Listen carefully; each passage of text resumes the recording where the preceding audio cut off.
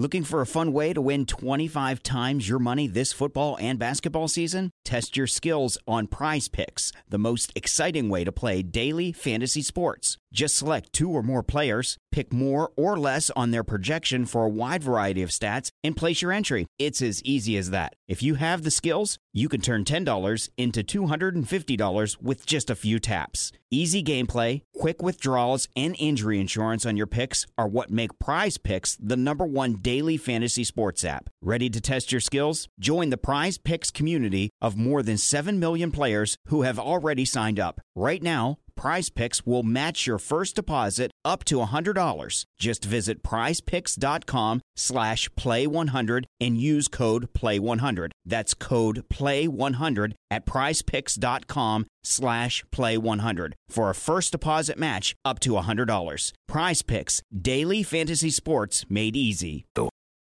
We're gonna build a train so big, it can't be stopped. From the executive producers of Power. We got enemies eyeing us, cops clocking us. Comes the new season of Power Book 4, Force. Tommy Egan is the linchpin to bringing down all of these gangs. Egan's too dangerous to be left alive. Power Book 4, Force. Game over. Premieres Friday, September 1st, only on Stars and the Stars app.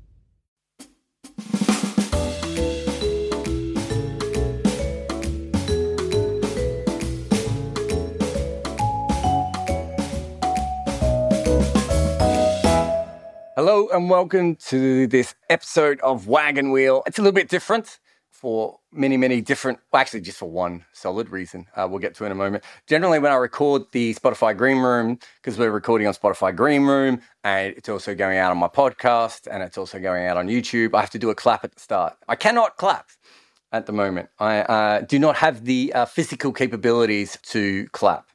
And the reason I can't clap is because I broke my arm in somewhere between 4 and 6 places.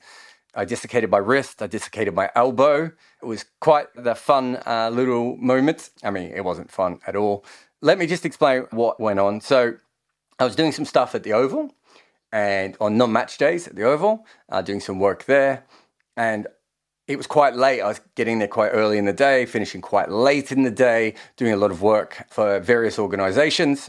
And then the easiest thing for me to do was to walk home, but it's quite a long trip. And I thought, you know what? I'll just use my skateboard. You know, as much as anything, I learned to skate to teach my boys how to skate, but then also to cut down on long trips. I just haven't really had a chance. Since I got good at skateboarding, we've had the whole COVID thing. And so I haven't spent as much time on my skateboard. In fact, come to think of it, I probably haven't had a proper skate since before COVID started, which was about the point that I got very good at skating in the first place. So it was great skating the Oval at night. I can't remember. It must have been about 9:30.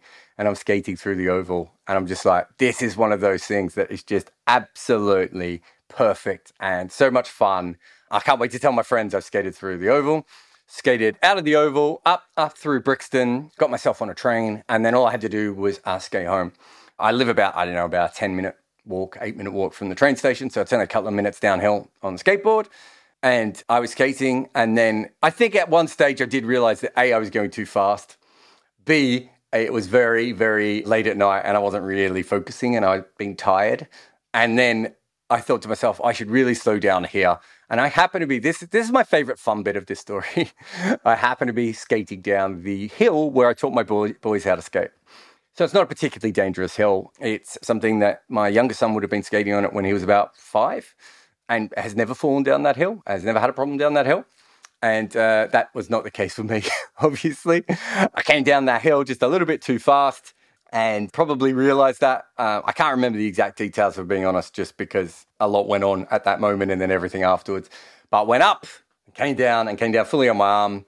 And I still don't know how many breaks I actually have on my arm. But there you go. Podcast-wise, part of the reason I'm doing this really is to see if I can. I'm still getting very tired. The operation was a huge success, and I think I'll get my arm back fully operational. At this stage, it's got more metal in it than a Dennis Lilly cricket bat. There's one for the golden oldies. But yeah, just letting everyone know, that's why there hasn't been as much action around. But there we go. I know a lot of people have been asking about the arm, and a lot of other people have just probably been thinking, where the hell's Jared? Why is he not doing stuff? So If you've got any specific questions about the arm, feel free to ask. As usual, Spotify Green Room, put your hand up if you have a question. I haven't really been able to turn off my brain, so I thought the one thing I could probably do is Spotify Green Rooms, where I don't have to do any writing. I turn up, you guys ask me all the great questions, and then we do it from there. But yeah, if anyone does have a question, I think we've had our first question come through here now, but honestly, just line them up. Ask them away. If you're listening to this on the podcast or if you're watching this on YouTube, if you want to get involved, download the Spotify Green Room app, find Jared Kimber on that, and you'll get then notifications every time I go live. We generally try and go live on Fridays, and if I'm covering a test match, which I kind of am covering this test match, although I've taken the week off, obviously, then we don't do them during live play. But generally, they're around 1 p.m. British summertime at the moment, because that kind of fits into my schedule quite well at the end of the week. And it's quite good. I actually love answering questions. So the more questions, the better. I really do. I don't know what it is about my personality or the way my brain works, but they really do help me with my work. So I find that this particular Spotify Green Room is quite handy. And the YouTube video version just doesn't work because you can't talk to the people as well. So, and the Twitter Spaces doesn't allow you to record. So Spotify Green Room is perfect for us. But let's answer some questions. My throat feels a bit weird. Sounds a bit weird. I think that's just from the tubing that went down for the general anesthetic. I'm not an expert on that, though. Jonathan. Hello, Jared. How you doing? Good.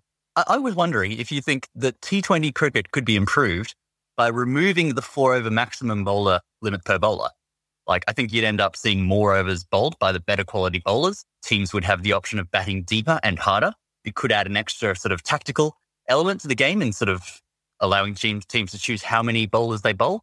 It seems to be like that 10 over maximum was sort of brought into one-day cricket to make those middle overs a bit more interesting. But like when it was imported into T20, it seems a bit anachronistic now. What do you reckon? Look, I hate it in one-day cricket. I hate it in T20 cricket. If you look back at one-day cricket, I call them the Scott Styris overs, which one day Scott Styris is going to, abuse me on Twitter for. But Scott Styris is the kind of bowler that is quite fun to watch in Darren Stevens kind of way when the pitch is nibbling around. Like, he was a clever bowler and he had some skills and, he did some things. No one's paying to watch him unless there's a raging green top and he's making really good batters look silly. Most of the time when Scott Styris is bowling in a test match, in a one-day game, he's basically just, trying to get through. People are chipping him around. No one's taking it that seriously. I just don't see how that translates directly to T20 cricket. And they did actually, I don't know if you know this, Jonathan, but they did try this in domestic Australian cricket. It's been around 2007, 2008, 2009 for the one-dayers. And you could have, I think your main bowler could bowl a maximum of 13 overs. So you're not killing someone by, suddenly making, part of the reason we brought this in is, my dad used to play, club one-day cricket and he bowled 25 overs from one end and his mate would bowl 25 overs from the other end. We don't want that. I think that's boring, even if it is, Jimmy Anderson at one end and, Kagiso Rabada at the other end. I think that's fundamentally boring. I think we do want, as many different kinds of bowlers as possible, but we want that to come from a tactical evolution and from all-rounders. I don't think we want it from this stupid 20% law. So I'm definitely with you on that. I think you could take what you've said and even take it way, way further. And I know they thought about this for the 100, and I know other competitions have thought about this as well. The only reason no one's done it at the moment, and the IPL is a possible one going in the future, is because it costs a little bit of extra money. But if you really wanted to have the most talented players on the field doing their jobs, the way to do that perfectly would be to have 15 players on each team and, only 11 can bat.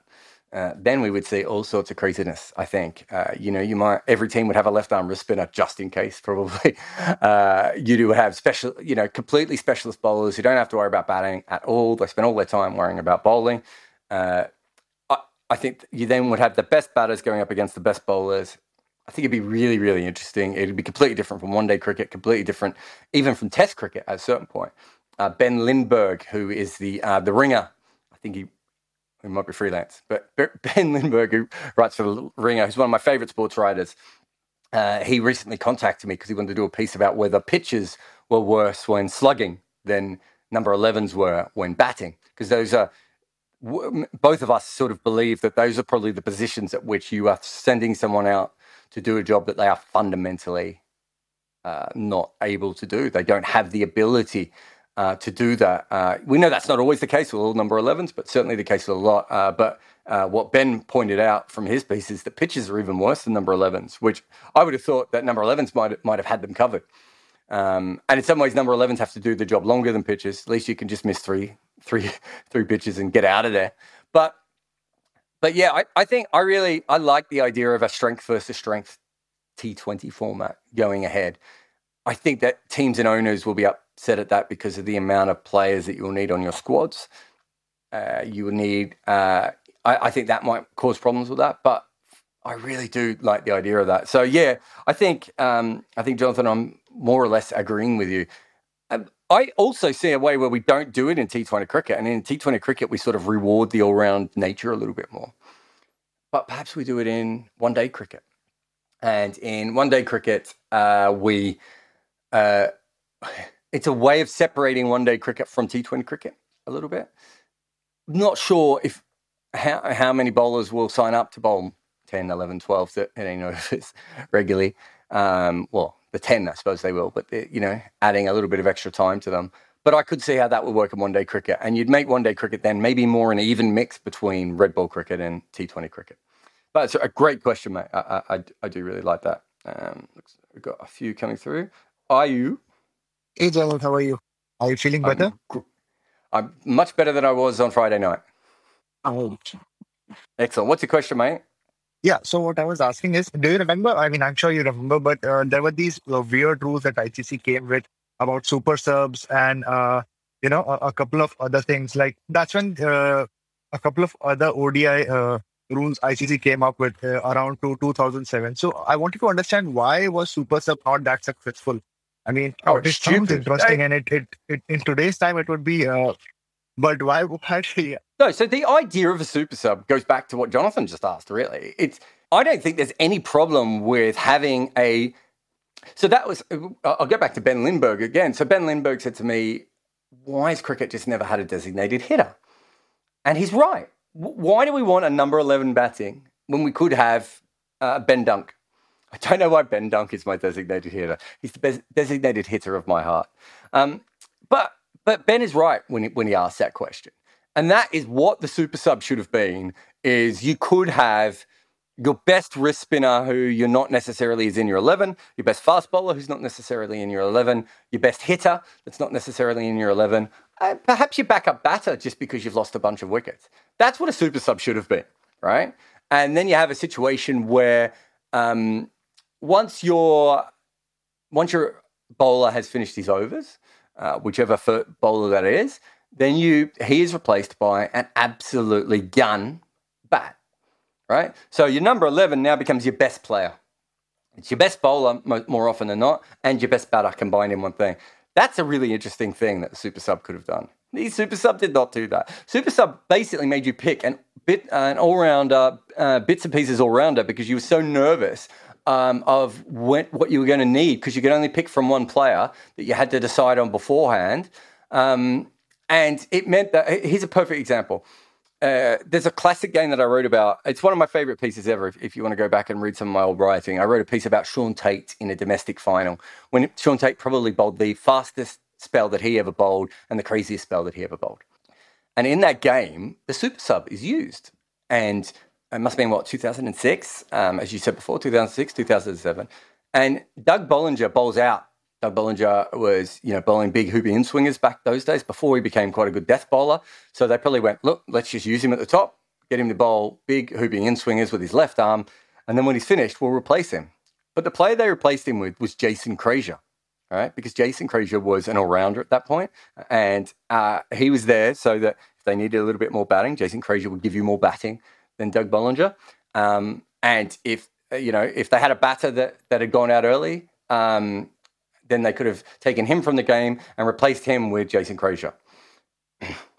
The problem is that Jason Frazier, as a batter, is about as exciting as a wet fart, right? It's like no one pays money to go and watch Jason Frazier. That's not a designated hitter. It's a designated nudger. And he probably never even really made the most of his batting talent. But he was at best like a backup number 6. He was really a number 7 and probably better as a number 8 who could get you a few runs throughout most of his career. Who's paying to watch that? That's not a super sub, right? He's improved the batting from Bollinger, no doubt about that. He hasn't really changed anything from a spectator point of view. Let's say, I'm trying to think who else they would have had. So 2006, 2007. Suresh Raina was a super sub once, that I remember in a game for India. Yeah, and again, you're talking about someone with all-round talent. Now, Suresh Raina is a better player than Jason Krejci, but there are...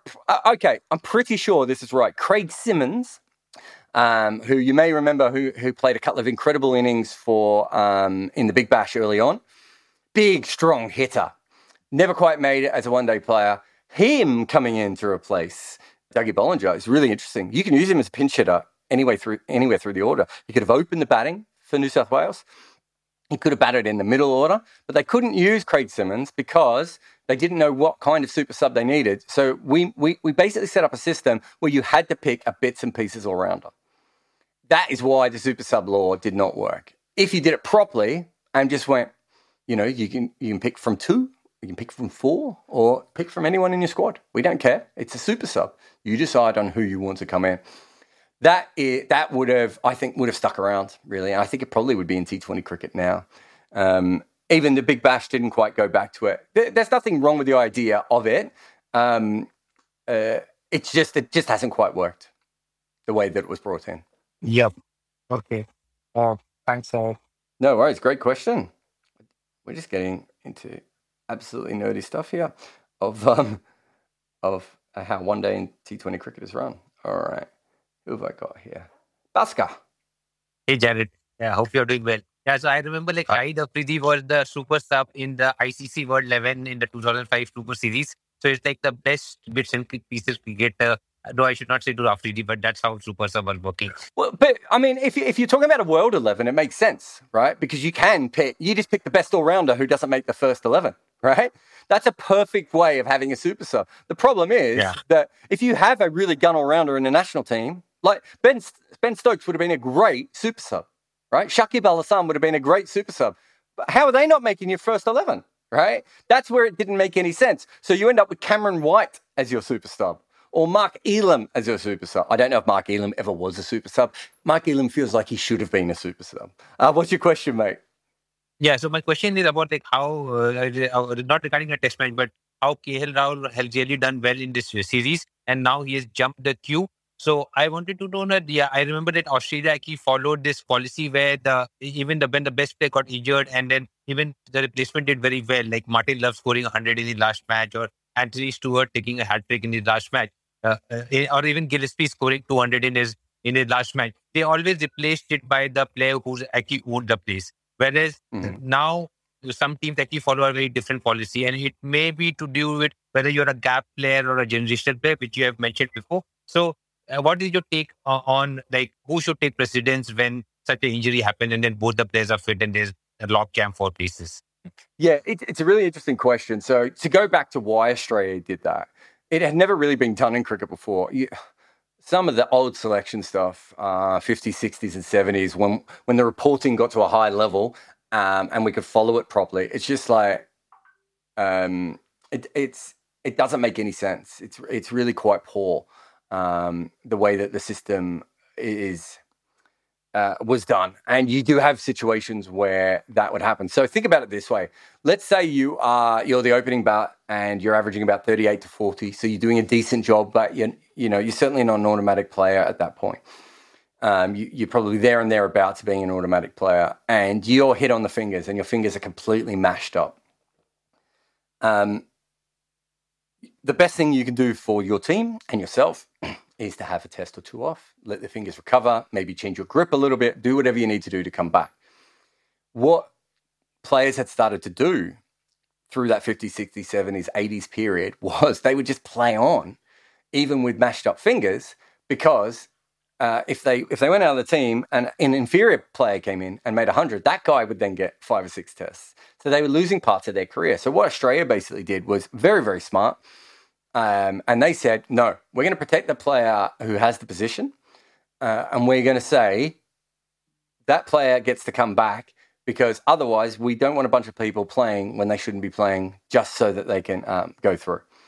And that's where that rule condition kind of thing comes from. The problem with this other system of, let's have a look at KL Rahul. It's very possible that KL Rahul will spend a lot of time with the Indian team over the last, 9 months now? And the Indian team has managed to unlock his red ball batting potential, which we all know has always been there. I mean, he's too good a player. He's played some really good series to not be a consistent red ball player. Certainly, what was his average? 35. He's certainly a better player than that. It's possible that he's unlocked that. It's also possible that, as we know with KL Rahul, he hits some incredible form. Some players make runs consistently over their whole career and other players go up and down. If you think that Gill is your ideal opener and you think there's absolutely no reason for him to have been dropped, then I think in that particular situation, what you have to do is you have to actually say that he comes back into the side, especially as you've talked about, he's a 10-year player, whereas KL Rahul at his age is probably a 3 to 4 year player, maybe a bit longer if you can, you can squeeze out a few extra years. But you also don't want to miss, if he has unlocked something, you also don't want to miss out on these years. So what they might do in his particular situation is they say, okay, we think he's worked this out. We still want to try our opener when he's back fit. In fact, is it Shubman Gill who's their opener? I'm so confused now. I know who their opener is. Mayank Agarwal. Mayank Agarwal. Yeah, there you go. So I have got confused. If they believe he's their opener, right, you bring him back in and you use KL Rahul, perhaps it's going to be batting at 3 or 5, isn't it? Because what you probably don't want if you're the Indian team is to replace Pujara or Rahane with another 22-year-old who averages 65 in his home pitch in India. If you can replace him with an experienced player who's used to facing the best bowlers all around the world, who's finally found another level for his test game, I think that's the way to be able to do that. The other thing is that he's been able to find this red ball form without playing a lot of cricket. So you might just wait and just say to him, look, you're definitely in our plans for the next 4 to 5 years, but we're not going to rush you into our team because we don't want to upset the balance of the other players. I just worry specifically about going, this guy's just made 100, so he has to get the next 5 tests. I was there when Sam Robson made his 100. I think Sam Robson's a really clever player. I think he works really hard. When I watched him make his 100, I was like, this is a player who will not make consistent runs in Test match cricket. I don't think he's a consistent Test match opener. And because he made the 100, the opposite happened. And I think that is something, the same with Zach Crawley. When Zach Crawley made his 260 odd, I just thought that a lot of things came together. He obviously has a lot of talent, but I thought this is actually bad for English cricket. I don't think he's going to be able to replicate this very often at all. And that has happened so far. That's the problem with backing form. Form fluctuates. Form cannot be trusted. What you really want to be able to trust is technical changes. What you really want to be able to trust is consistent run making. And what you really want to be able to trust is having a look if something has changed within someone's game. And I think with KL Rahul, we can kind of see that happening. So I don't think it is a form thing. But I think that's why teams do it. But they're certainly not going to... He's going to continue to be in their squad. He is... I can't think of a better player to have around your team at the moment than KL Rahul, because he can bat anywhere from 1 to 6 in a Test match team. And he can probably bat in most places in limited overs as well. And he can bat in limited overs and red ball. He should be with India's squad until something happens with his technique. So I think he's an incredibly talented player, and I can see why they would want to do that. But I think you just have to be a little bit smart with the way that you do those things. But thank you very much for your question. Thank you, Jared. Daya? Yeah, hi, Jared. How you doing? What's your question? I wanted to ask you about, what do you think about the points deduction rule that recently happened? Like the World Test Championship cycle, the previous one, like you got too many points and it doesn't matter if 4 points were deducted. Like it did matter to Australia. They weren't able to qualify for finals. But like now you have only 12 points for a win. And if you get a point deducted for every over that you did not bowl, so what are your thoughts about that? Yeah, I think that... okay, let's get into... let's start with slow over rates.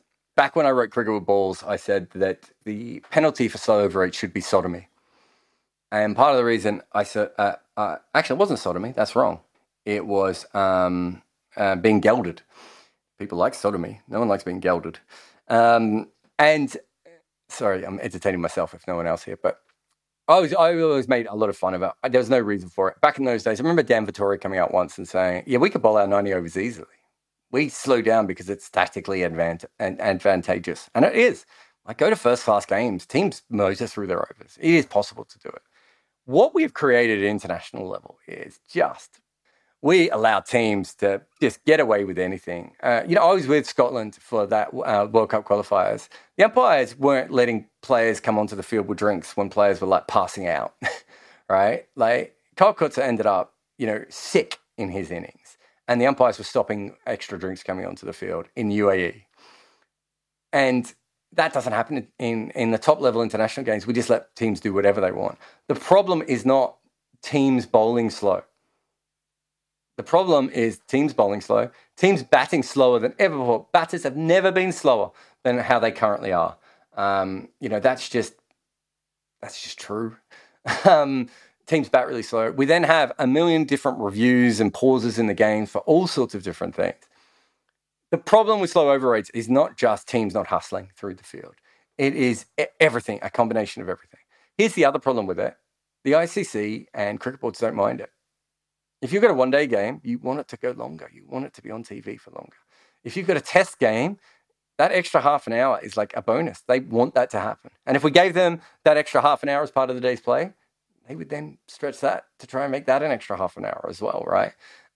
That's more ads. That's more eyeballs watching for longer, especially day tests as it goes into prime time. It's like, there isn't a will to fix this. So my problem is that what really needs to be fixed is the system from the ground up when it comes to over rates. I have no problem with teams being penalised. It looks to me, from what I've heard, that we're going to have almost like a shot clock situation where, okay, this is the batting team slowing the game down so the bowling team doesn't get penalised here. We're a lot smarter with it than we used to be on those sorts of things. But, this is a situation that could be fixed quite easily. And it's not being fixed because the ICC and cricket boards do not want to fix it. And maybe the World Test Championship, because of the points, will change that a little bit. I've got no problem with teams getting... if a team's purposely being slow, I've got no problem with them doing that. I know there's this new moving tide out there where people are like, oh, it doesn't matter how many overs you have in a day, and we're here to be entertained. Ask the people who used to watch the 60 overs a day what they felt. We need a penalty because it could...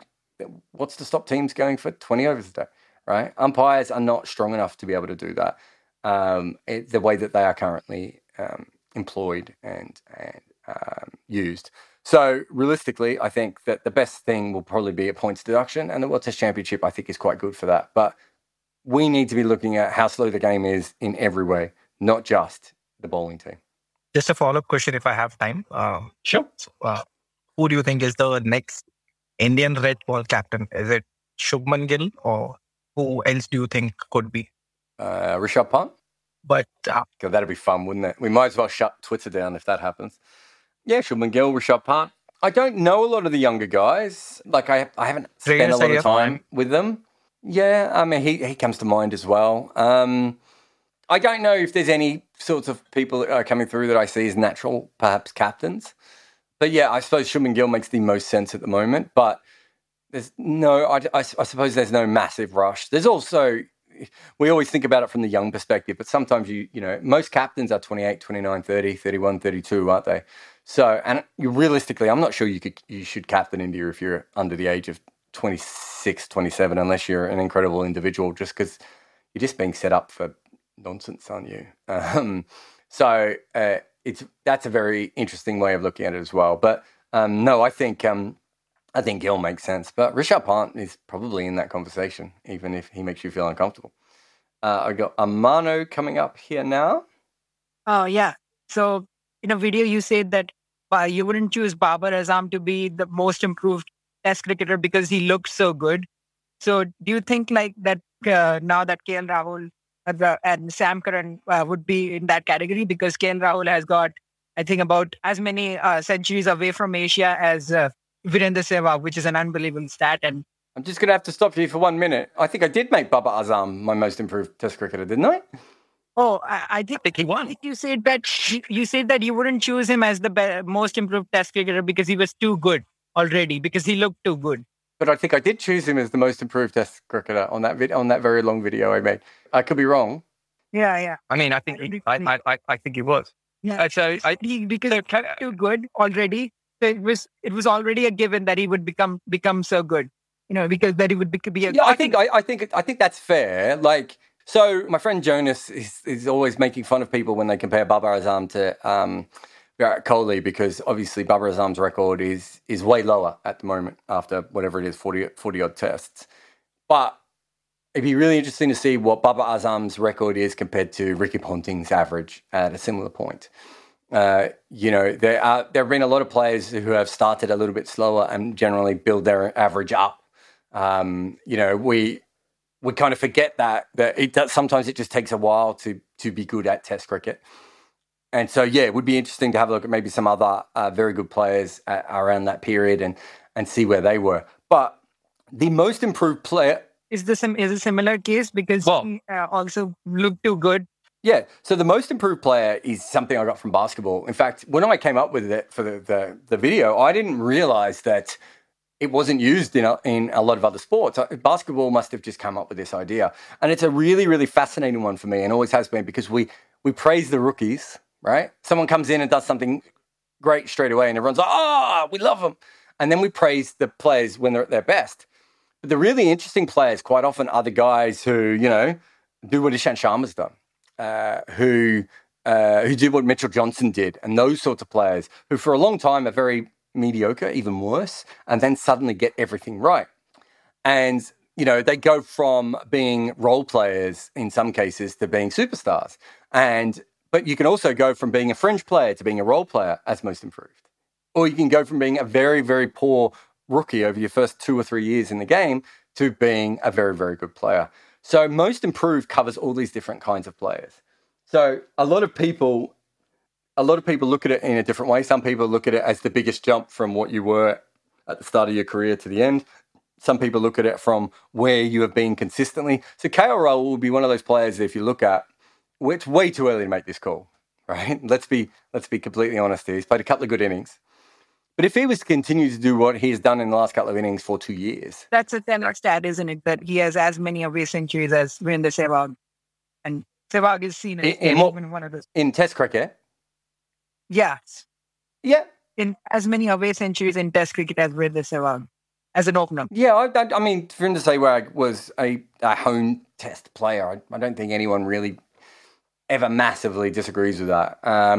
But again, he still was only averaging 35. He wasn't making... I think KL Rahul's problem has been, as I said before, is those big fluctuations, and he's never been able to put it together consistently as a run scorer, especially in Test cricket.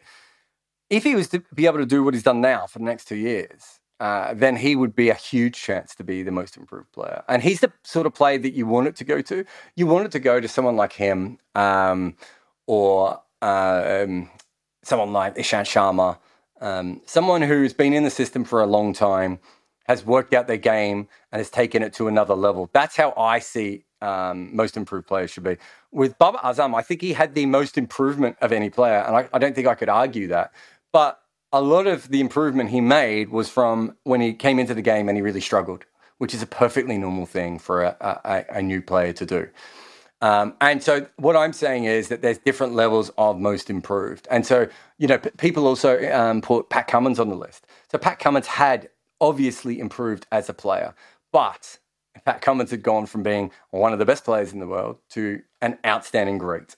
And so again, he had improved, but it's a different level of that. KL Rahul is going to be going from someone who averages... Hey, Pat Cummins just recovered from an injury, No, he hadn't been injured for a while. I'm talking about the period. I'm talking about the period where he'd been in the team for a while. So yeah, there are different levels of that. But with KL Raul, we can't just say he wouldn't even get nominated for my most improved players at the moment. He'd have to be able to do this for a couple of years.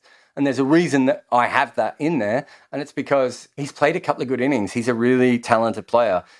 James Vince could play a couple of really good innings, right? There's a lot of players around the world. Travis Head can come in and play a couple of really good innings. Yeah. To be able to tell if those guys have taken that next step up, that's 2 years. That's home and away for 2 years. But he certainly has the talent to be able to do that. Yeah. Can I ask the second question? Which is Andrew Flintoff, about Sam Curran. Andrew Flintoff once said that when he was young, he knew he only had a few balls in him. So do you think that's a normal thing for all-rounders now? We are seeing that in Hardik Pandya.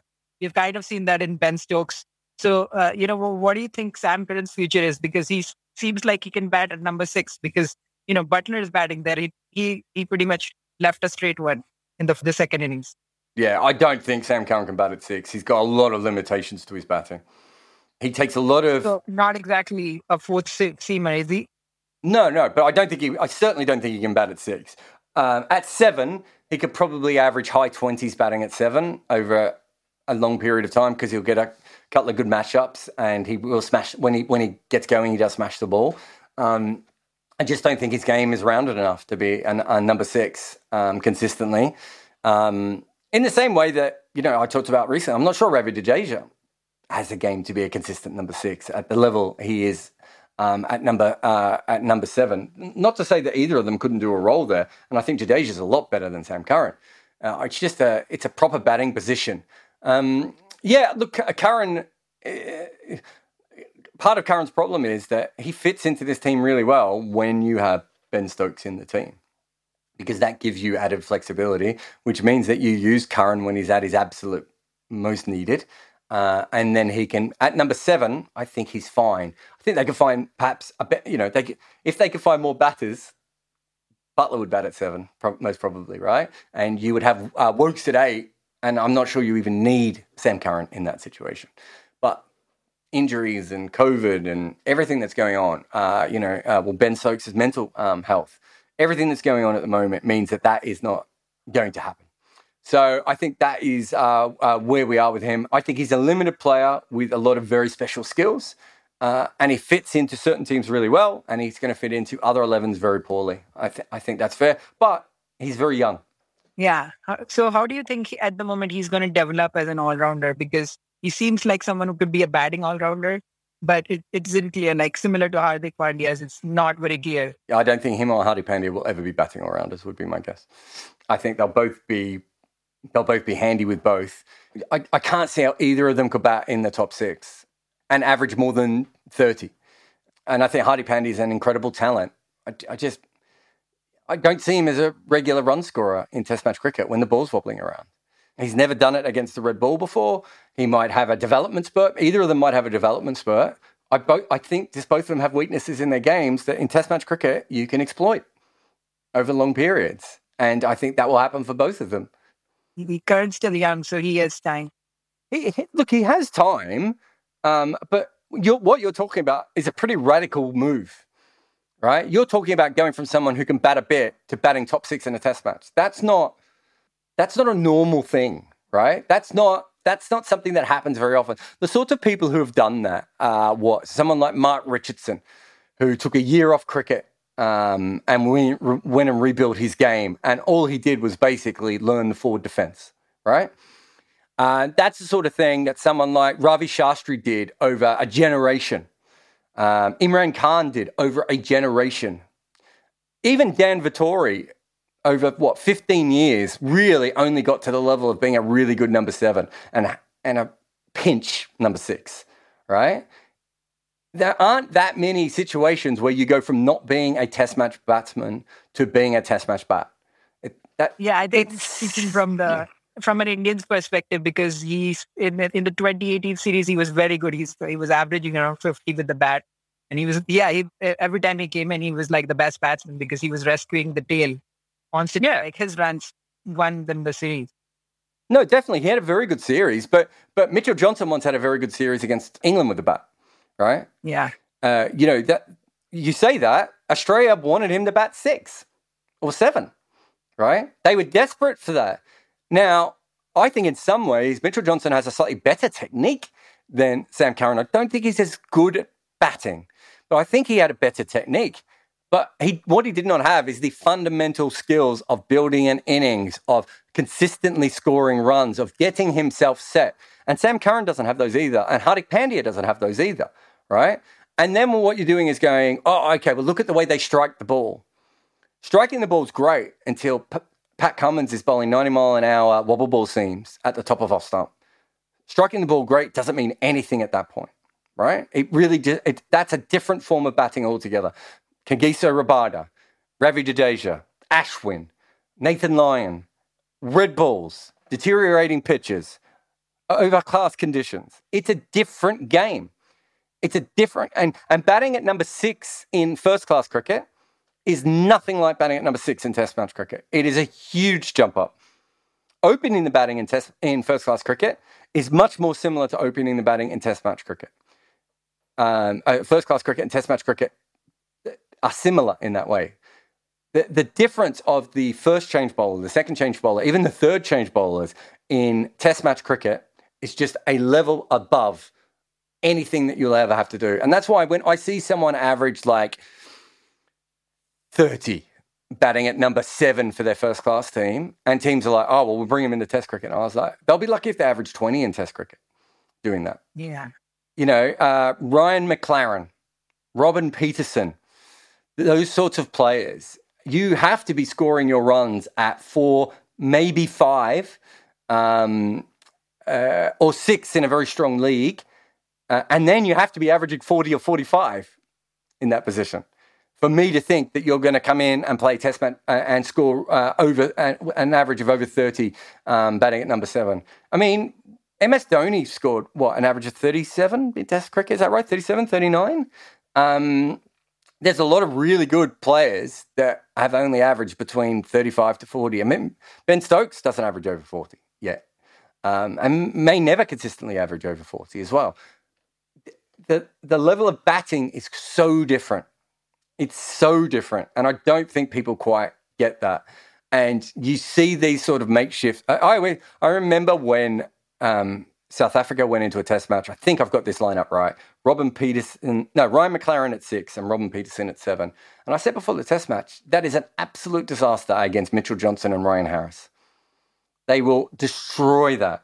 Those guys have good first-class averages against very, very average bowlers. They are not number 6s and number 7s when they go up against Mitchell Johnson and Ryan Harris. And we've seen that again and again. And then you sometimes you see when those sorts of players bat at 8, they look incredible again. Because that is a different position and it gives you, a different kind of freedom. You're batting in a different way. But realistically, yeah, it's very, very tough. But great question. Thank you. Or questions. Kausa has been waiting to finish off. Kausa. I'm a regular viewer. My name is Kausar. Kausa. Beautiful. If anyone who's ever listening to this, if I get your name wrong, please, I'll still get it wrong next time, but just keep telling me, and so eventually we'll sit in. But Kausa is better than Kausa anyway. Kausa, you have the last question. This is for you. Take it home. I have recently heard that you were really, not fan, maybe you were you really appreciate Shomu Sharkar as a batsman. So... I completely missed the name. Who's the player? Shomu Sharkar. Oh, yeah. Well, yeah, I would be if he ever made runs. So, yeah, that's true. He's not that much consistent. So my question is, about Shomu Sharkar, and also you know that cricketer, Liton Das? Yes. Also about him, and cricketers like David Warner and then Corey Anderson. So these are the cricketers who really have shown some character in the international cricket right from the start. But in the middle of the career and also now, they are not really that, not showing that glimpse of them. Why this is happening? And also about David Miller case, he was seriously, we thought that he is the next Gale or something, or anything. He was hitting the ball really well, but in the middle of 2015, he lost his parts and really felt like he's an average batsman. That was also the question, and mostly importantly from a Bangladeshi, what is the problem of Liton Dash? I think he's a phenomenal batsman to watch. I really don't understand why he's not scoring anything. He finds really a different way to get out in every match. Let's look at this from a bunch of different ways. I think part of the problem with David Miller wasn't that he got bad.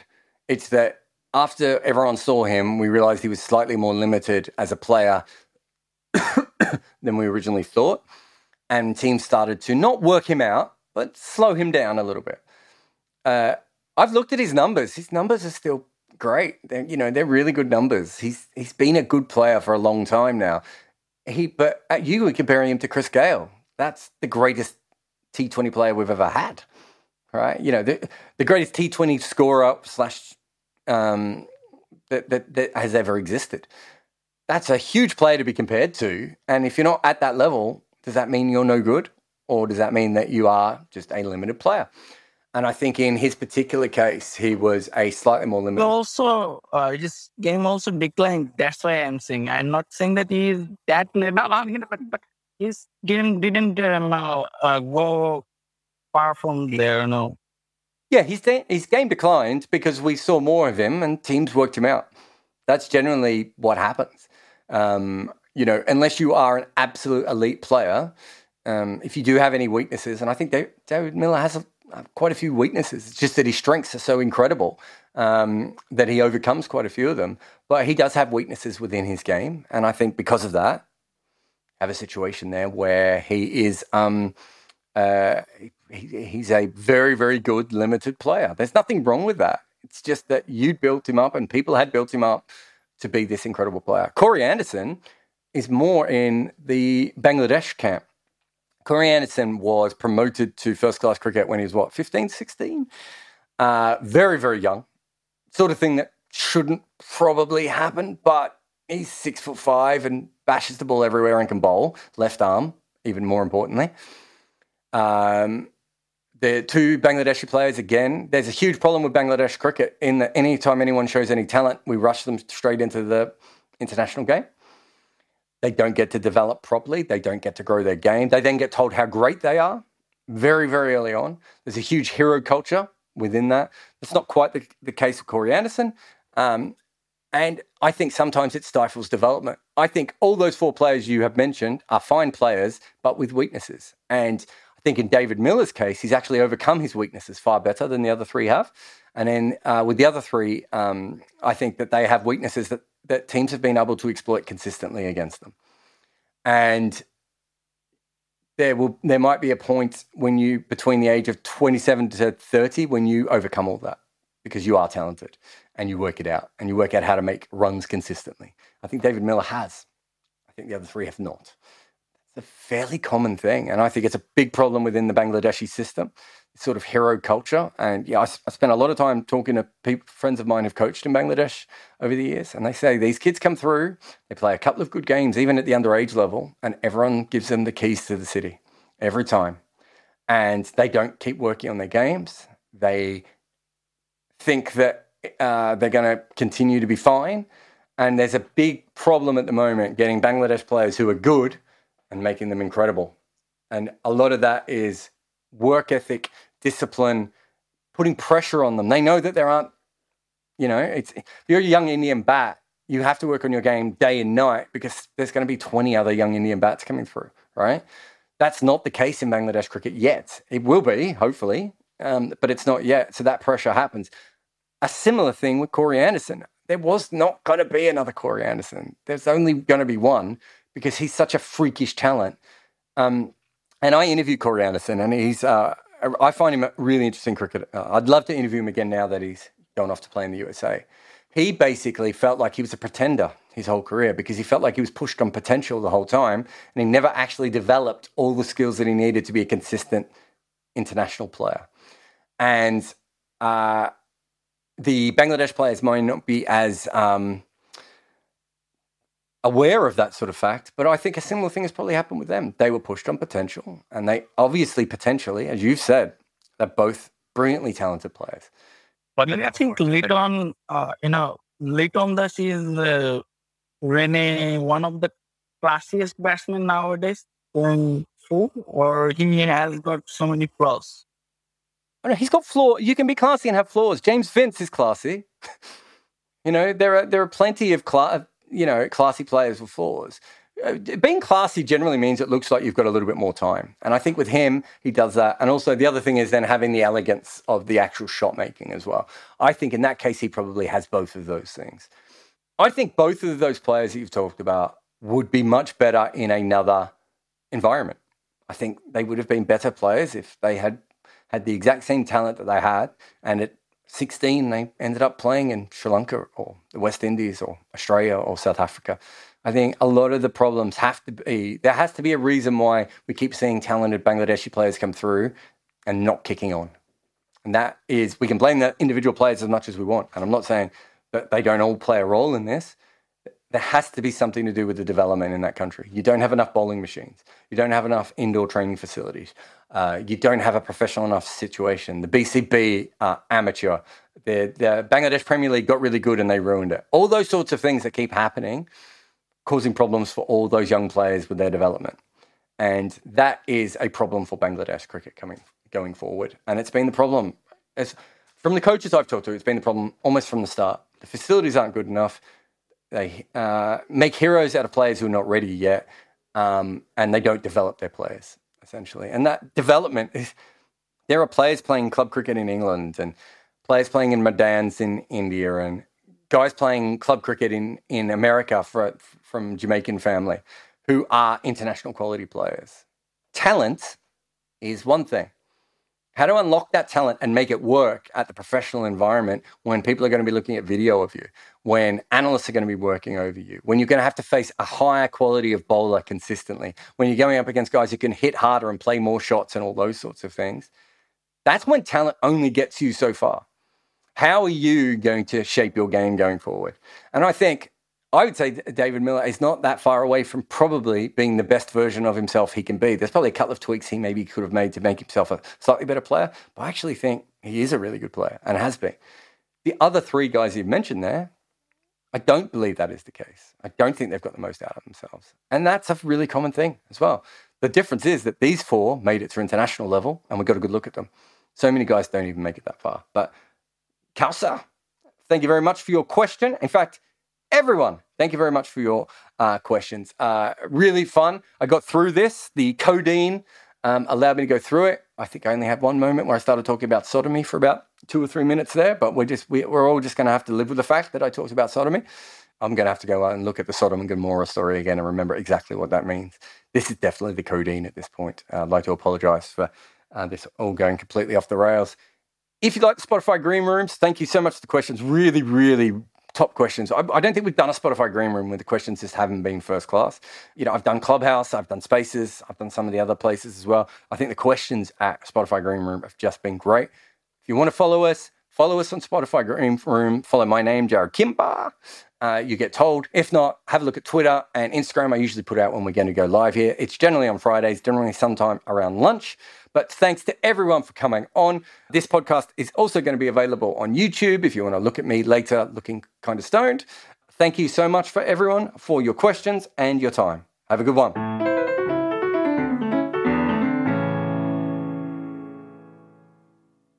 Sports Social Podcast Network.